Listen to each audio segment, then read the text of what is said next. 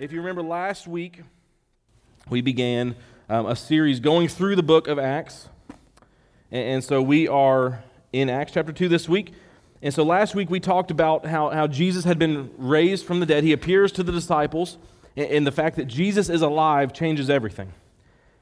We don't worship someone that died and remained dead but rose again. And so he tells them about all that's happening, talks to them about the kingdom of God, and tells them what he wants them to do, to be his witnesses throughout the world. And so we have that same challenge to be his witnesses, and they are gathering together in prayers where we leave them, praying, waiting for the promise of the Holy Spirit to come, and they're praying together. And in that time, the one thing we're skipping from Acts chapter 1 is that they replaced Judas with Matthias. And so they replaced Judas with Matthias. So now there are 12 again. He is one that had been with him. He was faithful. And so Matthias has chosen to place Judas. And so we're picking up in Acts chapter 2 in verse 1. And this is the day that we call Pentecost often. And the idea of Pentecost is this idea of 50. That's what the word literally means in Greek, 50. And so what does it mean? Why is it 50? 50 days from the Passover is the day of Pentecost. And that is the day that the Holy Spirit comes to the believers. So we're going to read that in Acts chapter 2, verses 1 through 12. When the day of Pentecost had arrived, they were all together in one place. Suddenly, a sound like that of a violent rushing wind came from heaven, and it filled the whole house where they were staying. They saw tongues like flames of fire that separated and rested on each one of them.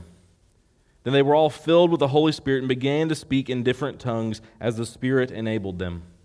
Now there were Jews staying in Jerusalem, devout people from every nation under heaven. When this sound occurred, a crowd came together and was confused because each one of them heard them speaking in his own language. They were astounded and amazed, saying, "Look, aren't all these who are speaking Galileans? How is it that each one of us can hear them in our own native language?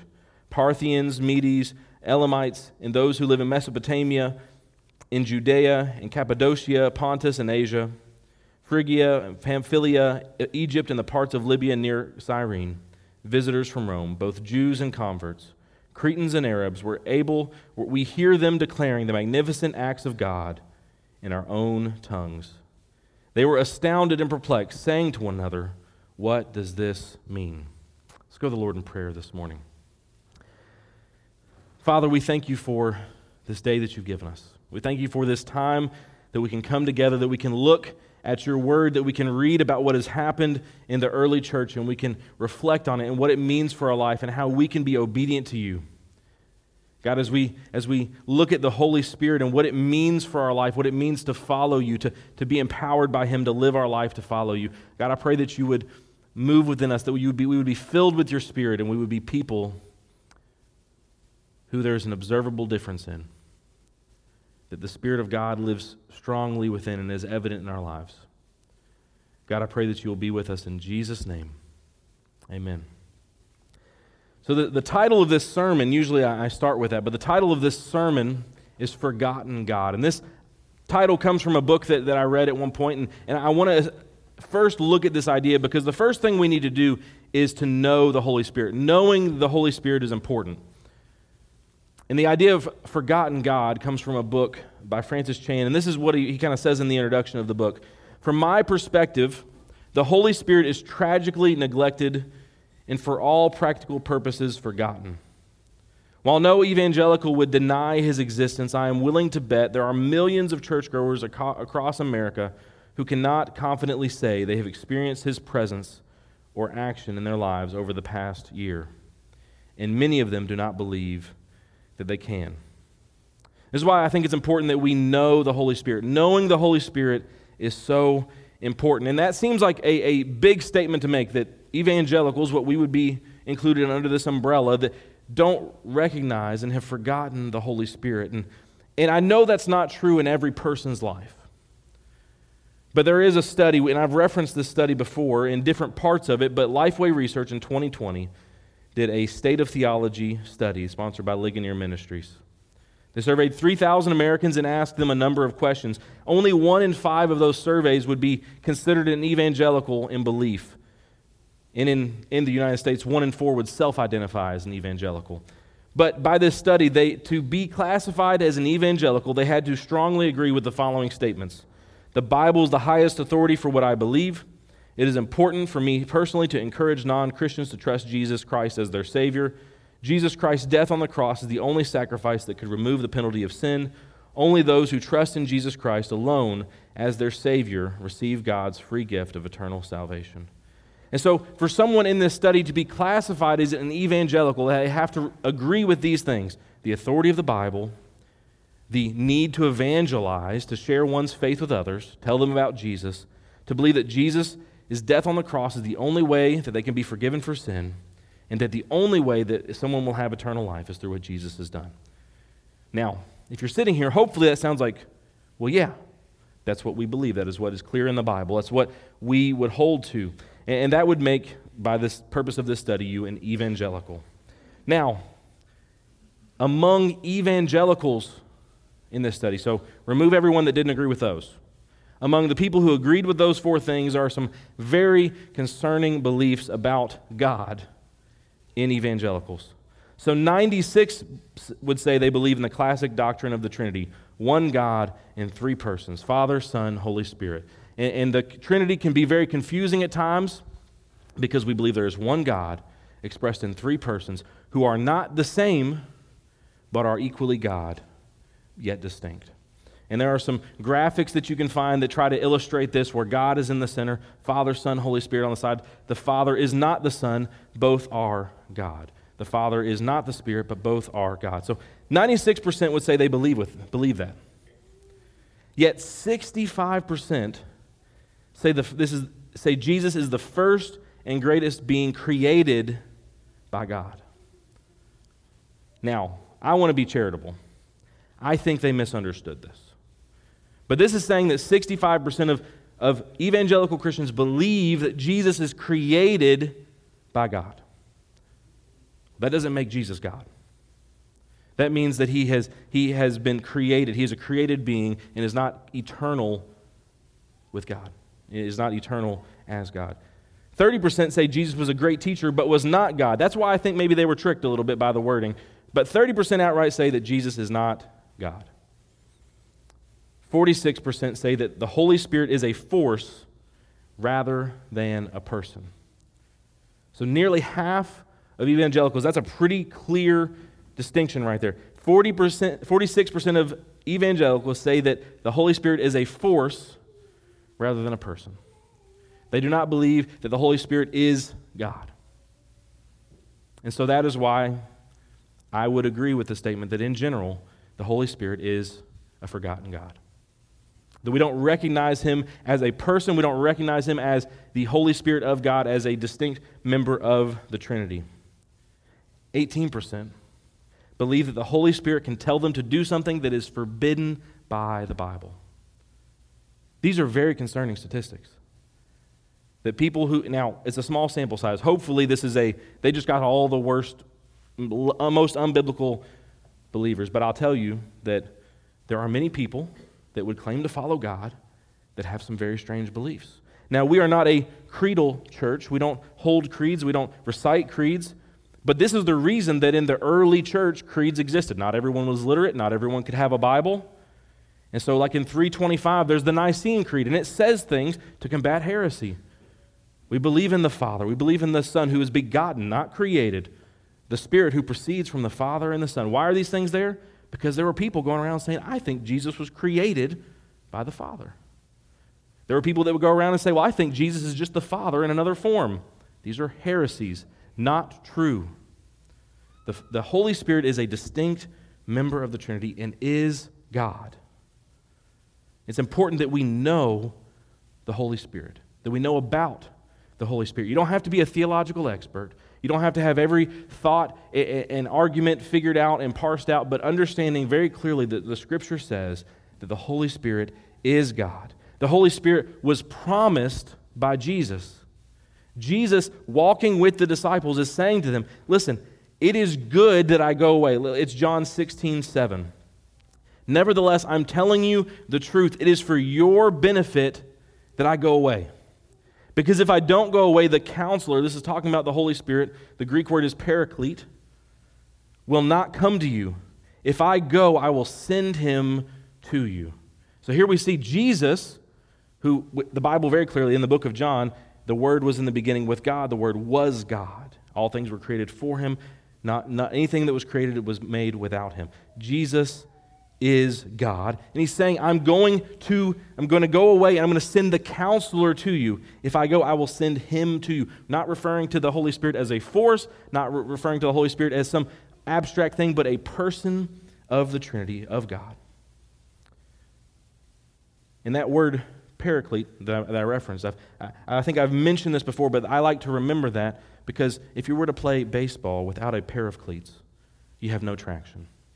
There's no, you're falling everywhere. If you've ever tried to do it, it's terrible. And so just like a pair of cleats will help you to maintain traction in baseball or in any sport that you need it, the paraclete is the helper that comes alongside you and helps you to live the life that God calls you to. We also see that not only is he God, not only is he promised by Jesus, but he lives within believers. This is why Jesus says it's better that I go away so that he will come to you. Understand this, the disciples, if you ever read through the New Testament, you're going to see Jesus constantly talk to the disciples and be like, why are you so dumb? Why don't you get these things? He'll say a parable in front of all these people, and they all go away scratching their heads, and the disciples are like, yeah. And then they all leave, and they say, hey, Jesus, what did you mean by that? We are just as confused as the rest of them. So do you know what Jesus had to do? He had to explain to them what he meant. Why? The disciples did not have the Holy Spirit when Jesus was with them. That is why Jesus says to them, it is better for you if I leave, so the Holy Spirit will come to you. They believed in Jesus. God had revealed certain things to them by the Spirit, but they were not filled and indwelled by the Holy Spirit of God. But he promises to them, I'm going to send them to you. When I go away, I'm going to send them to you. That's what we looked at last week. Go and wait in Jerusalem until the Holy Spirit that I've promised comes to you. So they go and they pray, and they know what they're supposed to do. They know Jesus is alive, and they know they're going to be given the Holy Spirit. But it lives within believers. Ephesians 1:13 through 14 says this, in him, in Jesus, you also were sealed with the promised Holy Spirit when you believed the word of truth, the gospel of your salvation, and when you believed. The Holy Spirit is the down payment of our inheritance until the redemption of the possession to the praise of his glory. So what is this saying? Jesus Christ died on the cross so that you might be forgiven. He paid the price that you could not pay. The debt that you owed was paid, canceled by the blood of Christ, if you will believe. And how do we know this? We know that we've obtained this because we are sealed with the Holy Spirit.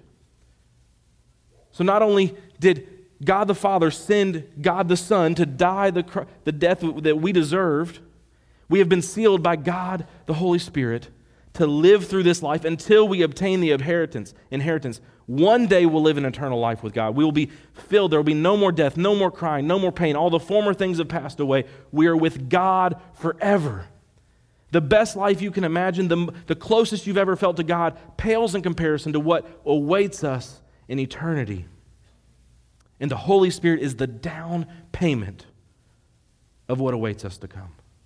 The Holy Spirit is the way that we have union and communion with God now while we await what is to come in eternity. So we need to know who the Holy Spirit is. The Holy Spirit is vitally important. If you look through Scripture and you start trying to pay attention to when it talks about the Holy Spirit of God, it's constantly present, especially when it's talking about the life of the believer, living, following Jesus. The Holy Spirit is constantly present about how we are supposed to live. But if we want to know the Holy Spirit, if we want to live with him in our life, we have to then understand the Holy Spirit. We have to have an understanding of the Holy Spirit.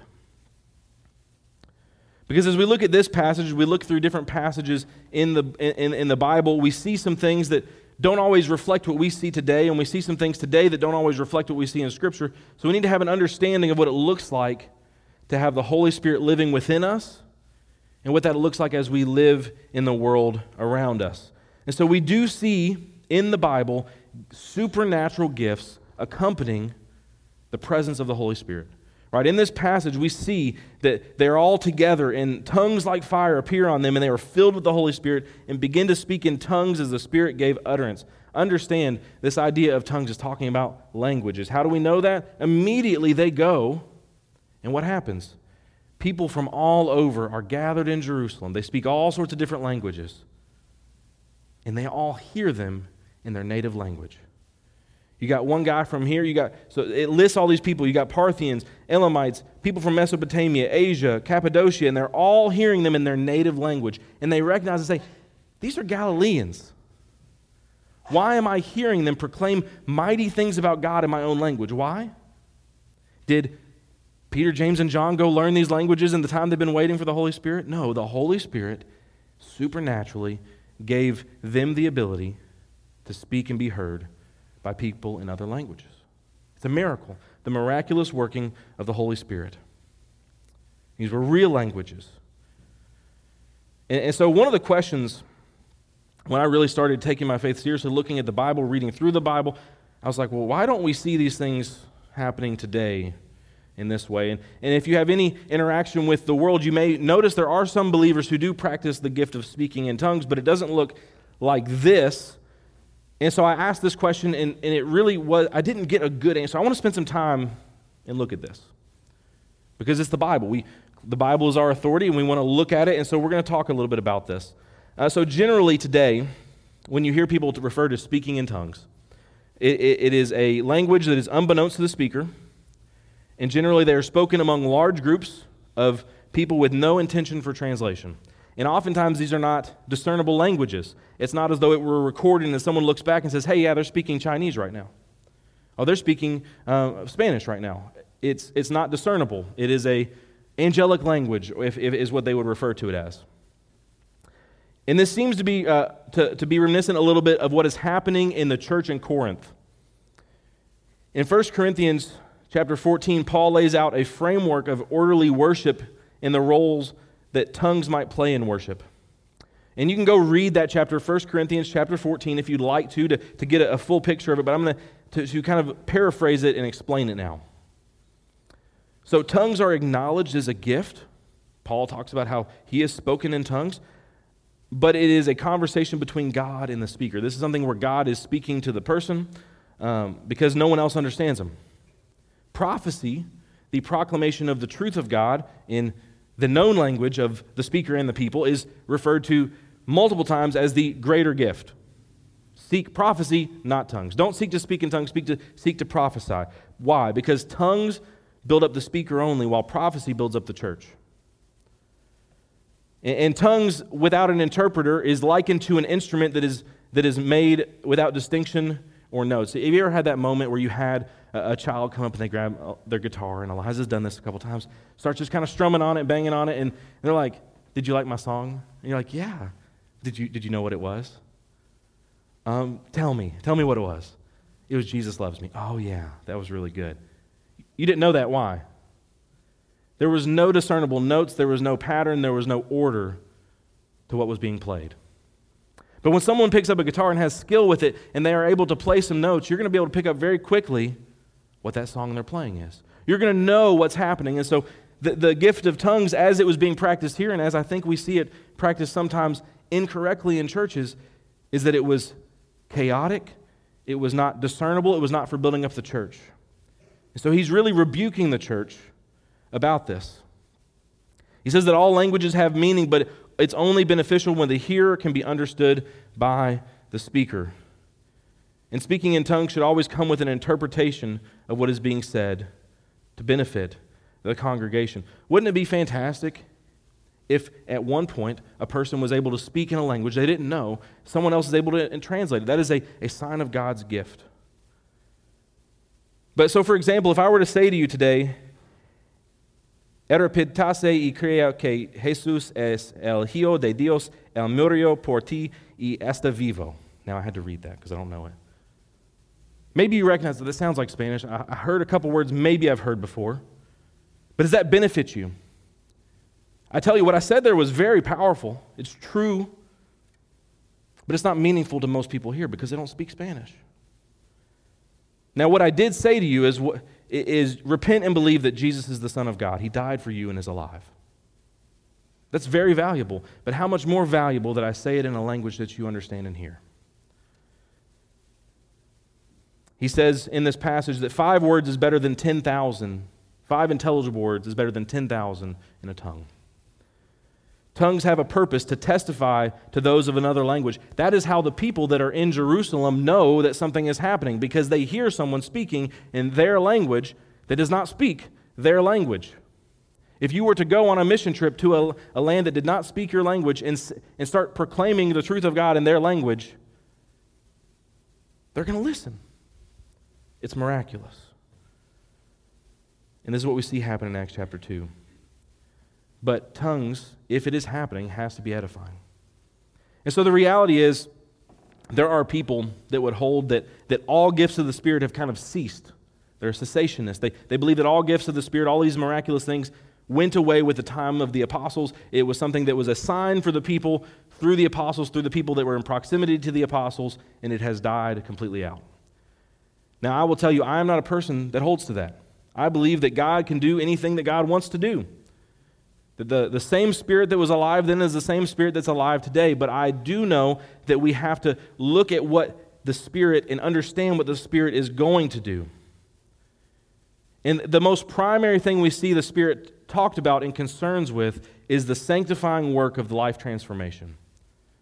Because we have believed in the work of Christ, and the main thing that Scripture talks about the Spirit doing, outside of the book of Acts, outside of addressing some of these things, is that the Spirit will help us to stop looking like what we used to look like and to start looking like Christ. This is the main focus of the Holy Spirit in Scripture, that we will be righteous, that we will have the ability to live and do what God has called us to do. You know how we know this? David slayed Goliath, right? Do you know what he got a few chapters before? You know what he was filled with? The Holy Spirit. And so his life is touched by God. He begins to live and do things that honor God through that. And this is what we see Galatians 5:19 through 22 talk about. How it contrasts the work of the flesh and the life in the Spirit. Now the works of the flesh are obvious: sexual immorality, moral impurity, promiscuity, idolatry, sorcery, hatreds, strife, jealousy, outbursts of anger, selfish ambitions, dissensions, factions, envy, drunkenness, carousing, and anything similar. I'm warning you about these things, as I've warned you before, that those who practice such things will not inherit the kingdom of God. How do we do this? Just try harder? No, but the fruit of the Spirit is love, joy, peace, patience, kindness, goodness, faithfulness. And so what are we seeing here? And the gentleness and self-control, that must have been in the next verse for some reason. What do we see here? In the flesh, people are going to do fleshly, sinful things. That is why Christ came. That is why Christ died, so that we might be forgiven for these things. Because the people who do those things are guilty. They're not going to inherit the kingdom of God. And so we repent and we believe because we know we are guilty of these things. But if you have been saved, you will be sealed with the promise of the Holy Spirit. And now the fruit of the Spirit is these things: love, joy, peace, patience, kindness, goodness, faithfulness, gentleness, and self-control. So the idea is not, here's a list of things not to do, try hard not to do them. It's not that.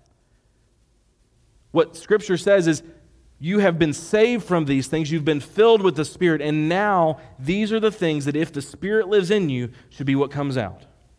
If you're seeking to follow God, if you're seeking to live in tune with the Spirit, if you're listening to how He guides you, you're allowing Him to convict you, to transform your mind, to change you, these things will be what proceeds from you, not the things that formerly did. So the primary thing that we should be concerned with as believers is not, is God going to fill us with the Spirit and have miraculous things happen? Because who gets the glory in that usually? Well, look what I did. Look what these things I did. No. It's life transformation. It's the testimonies that we hear of the alcoholic who has been freed from that in Christ, of the person who struggled with addiction that's been freed from that in Christ, the person who is hateful and angry and gossiped that has been freed from that in Christ. One of my favorite passages of this, it talks about how let the thief no longer steal, but work so that he can give generously. It's a thief who gives. Not because they stole. It's not the Robin Hood story. They work honestly, and then they give, when formerly they took dishonestly. It's transformation of who you were into who God is calling you to be. That is the work of the Spirit, and it should be evident in the life of every believer. We also see that there's an ability to be an effective witness for Christ. You know who God chose to be his mouthpiece to the people of Israel when he freed them from Egypt? Moses, who had a speaking impediment and did not like talking in front of people.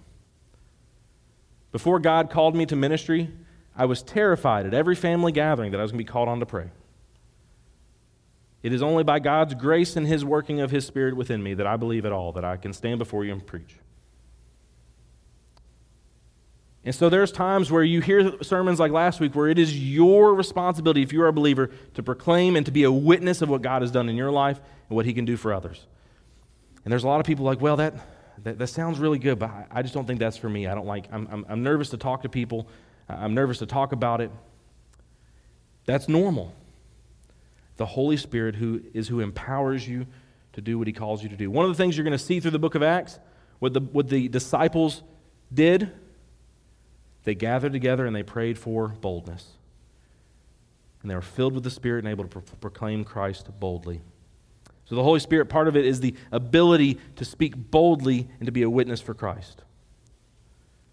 And so how do we discern the Spirit of God in our lives? How do we discern if something is of the Spirit? Because 18% of evangelicals said that the Holy Spirit might tell them to do something that the Bible forbids. Well, the Holy Spirit is going to lead toward order and not toward chaos. If you look around, we live in a pretty chaotic world.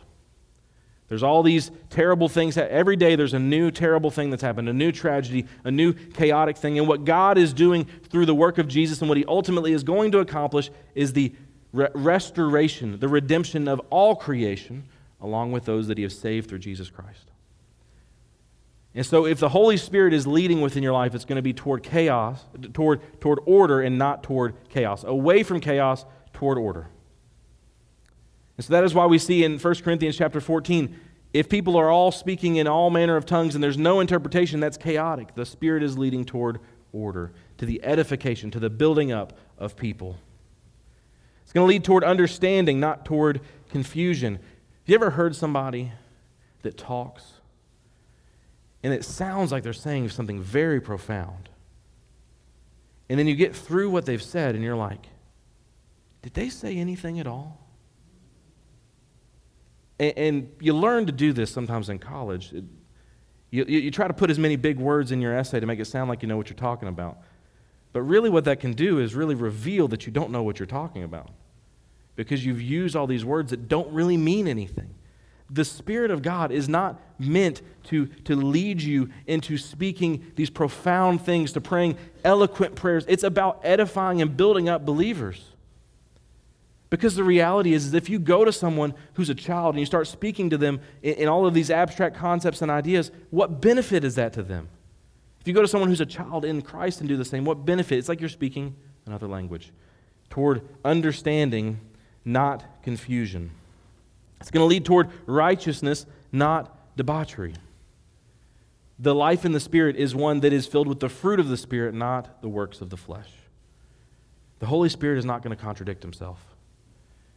If you feel like, you hear something, it's like, God told me this. And you can look and find a verse that says something different than that.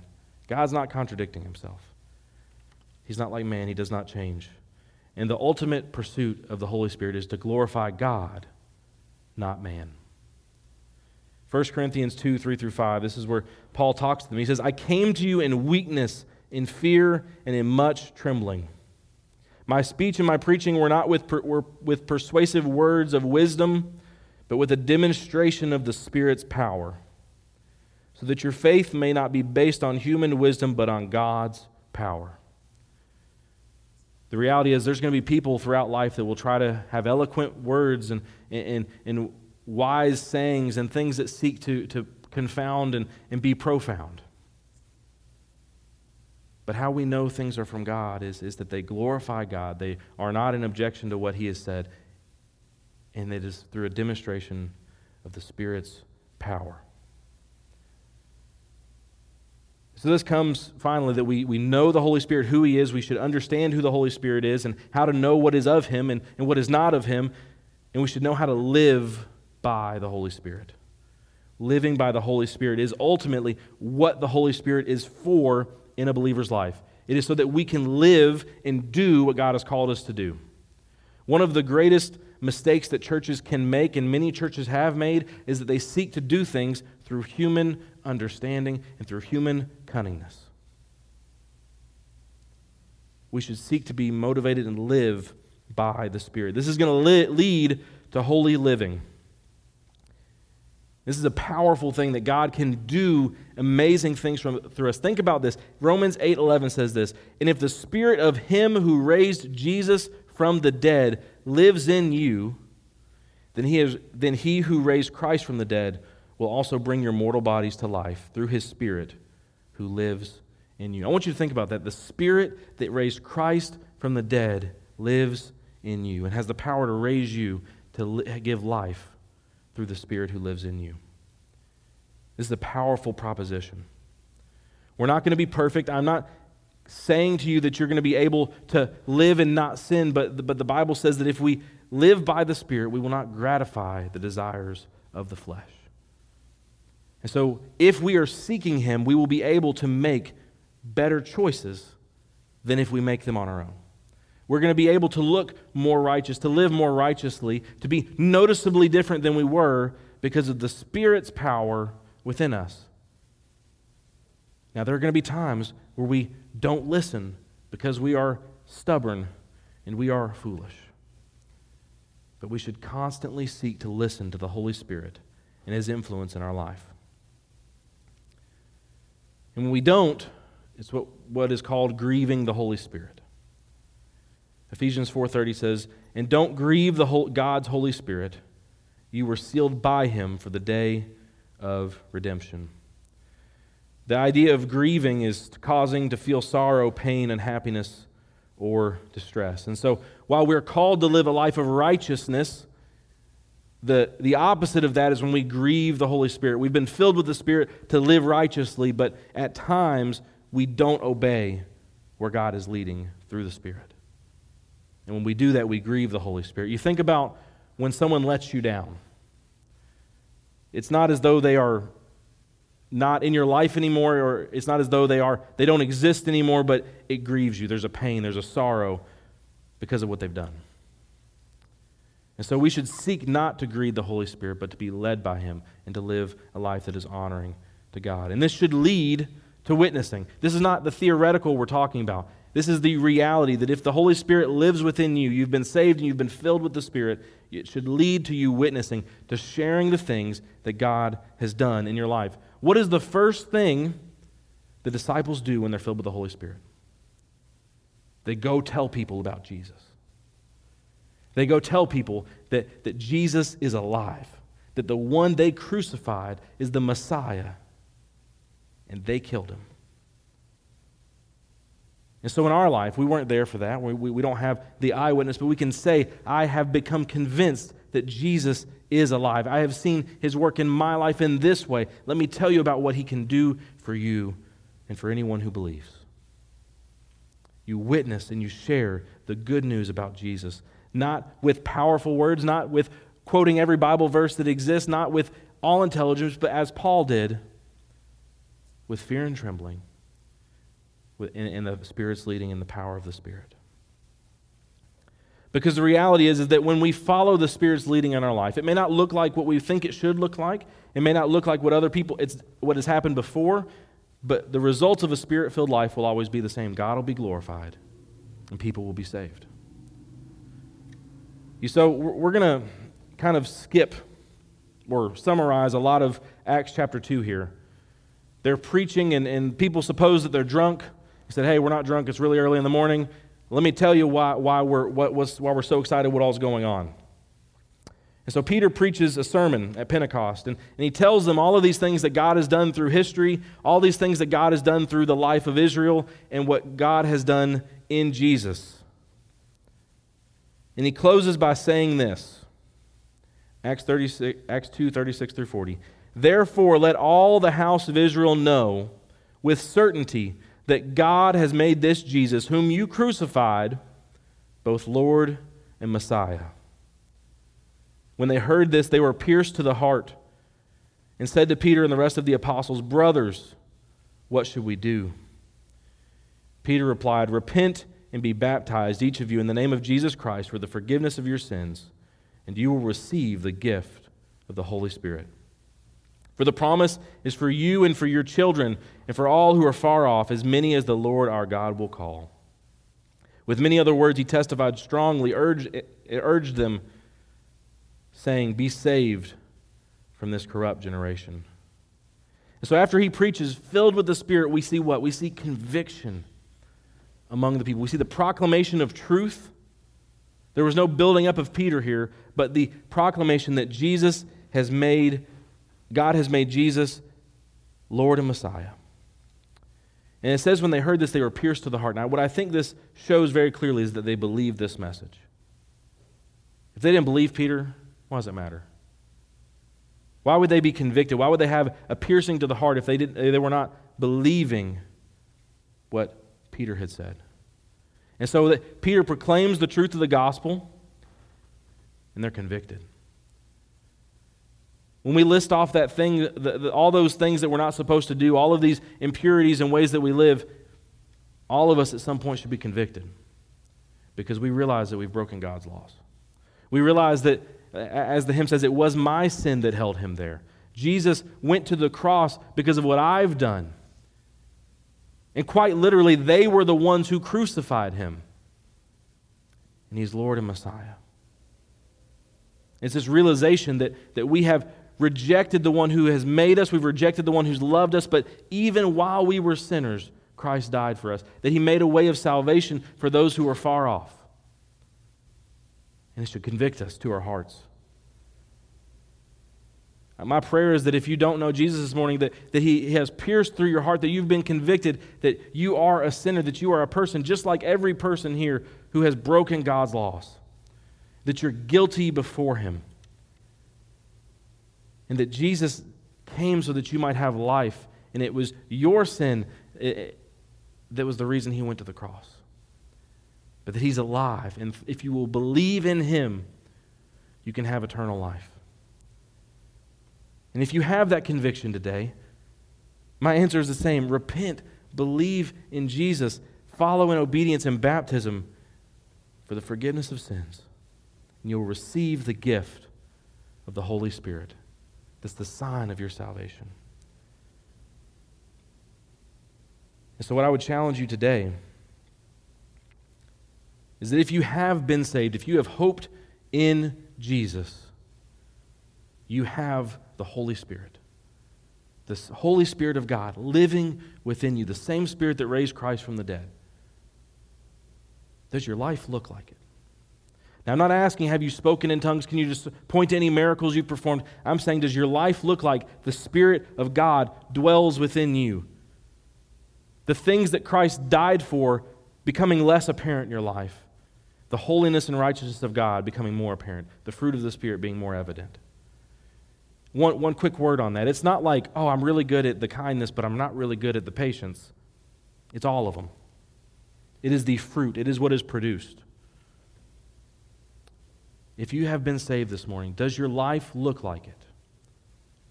Is there evidence of the Spirit's work within your life? If you have not trusted Christ today, I would challenge you to repent and believe in him. So my prayer for our response today is that we will recognize the Spirit accurately. We will seek to know who he is. We're going to understand what he's done. That we will be filled with the Holy Spirit. That we will live by the Spirit. Our lives will reflect it. We'll be bold in our witness. That we'll respond. That we will know where the Spirit's leading us. And we will act like he exists. We will act like people who have been indwelled with the Spirit of God. And we will do what he calls us to do. During this time, the altar will be open. I'll be down front if you have any need for prayer. I would love to talk to you. Pray where you're at. Respond how God is leading you. Allow the Spirit to lead you in your life. Let's pray. Father, we thank you for this day that you've given us, this time that we can come together and look at what you've called us to do. We can look at what it means to understand and to know the Holy Spirit. And God, I pray that we would be people who live filled with the Holy Spirit, that our life would be evidently changed by the impact of the Spirit in our lives, that we would be Spirit-filled people. God, I pray that if anyone does not know you today, that, Lord, you would convict them with your Spirit, that they would understand their sin, they would know their need of salvation, and they would cry out to you today, and that they would be saved and be filled with the Holy Spirit as well. I pray that you will be with us this morning, that you would move among us, that your Spirit would fill our lives and our hearts. In Jesus' name, amen. We hope this sermon has been a blessing to you today. If you have any questions about what you've heard, we would love to hear from you through our church Facebook page, email, or by calling the church office.